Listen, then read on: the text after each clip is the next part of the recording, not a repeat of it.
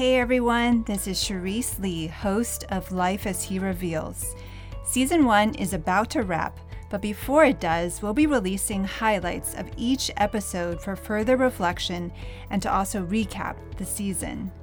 I'll be hosting a bonus upcoming Q&A podcast and would love to get your questions on any of our episodes or a question you have for me about this podcast.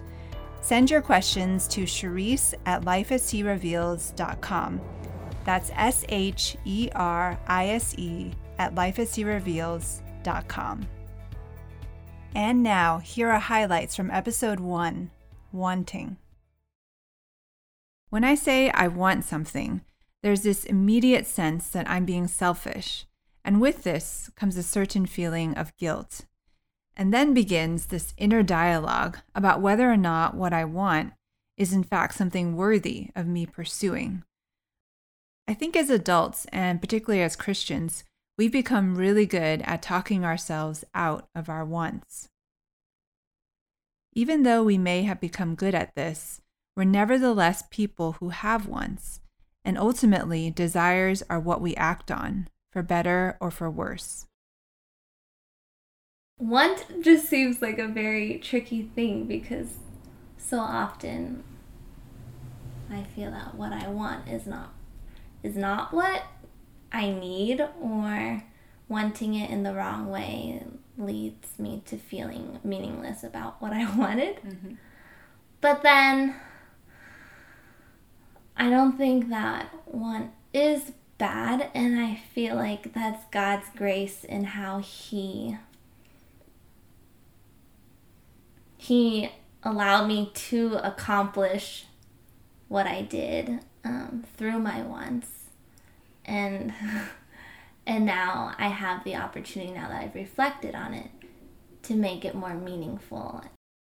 As a Christian with wants, it is easy to feel guilty when the wants aren't directly related to God's kingdom in some ways. Yeah. The building up of God's kingdom. Mm-hmm. It feels selfish in a way.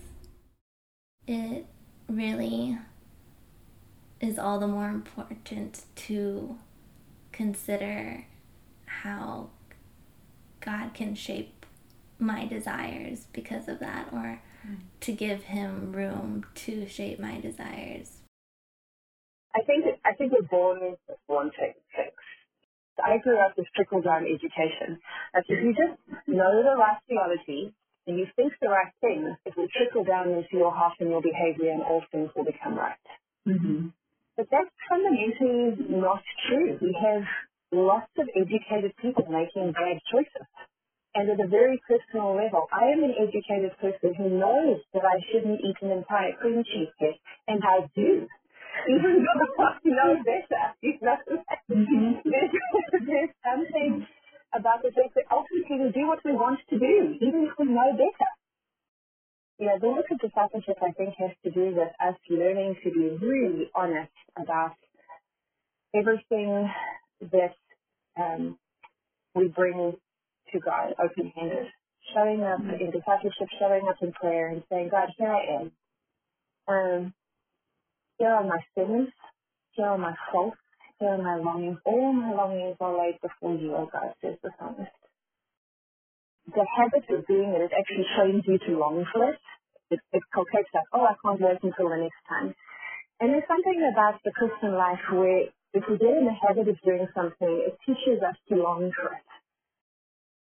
In Genesis 3:6, it says, "So when the woman saw that the tree was good for food, and it was delight to the eyes, and that the tree was to be desired to make one wise, she took of its fruit and ate, and she also gave some to her husband who was with her, and he ate." Here in the very first book of the Bible, we see the reason for why we should mistrust our wants. Our wants are corrupted because of sin and the fall. Adam and Eve had no reason to desire anything more than all that God had given them. But when Satan questioned if God truly had their best in mind, a wrong desire resulted, which led to the introduction of sin into the human race. As a result of acting on this wrongful desire, everything turns upside down. Unless we acknowledge that sin has corrupted our wants, we will think too highly of our desires and not see the need for our rescue. Romans 8, 1-2. There is therefore now no condemnation for those who are in Christ Jesus. For the law of the Spirit has set you free in Christ Jesus from the law of sin and death. This freedom in Christ from our sin is such good news. Jesus Christ gives us rescue from our sinful selves.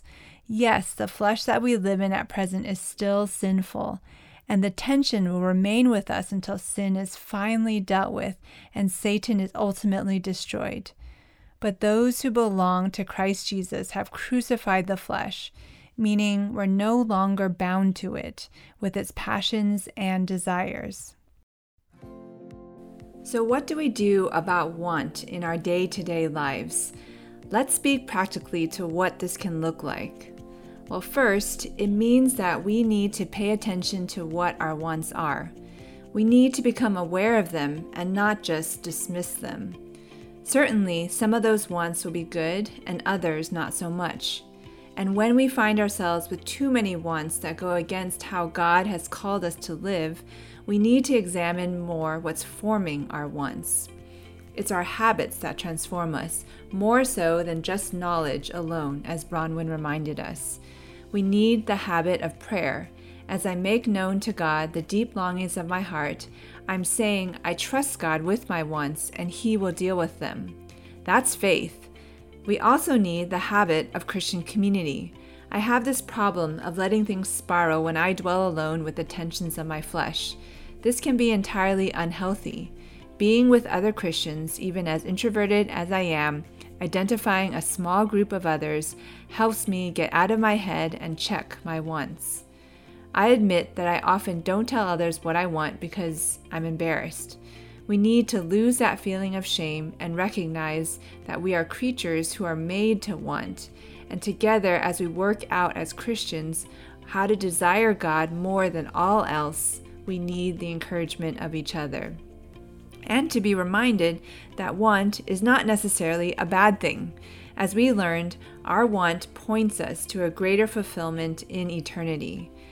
Also, as we worship with others and do things like partake of communion, we engage in physical reminders that we all need Jesus.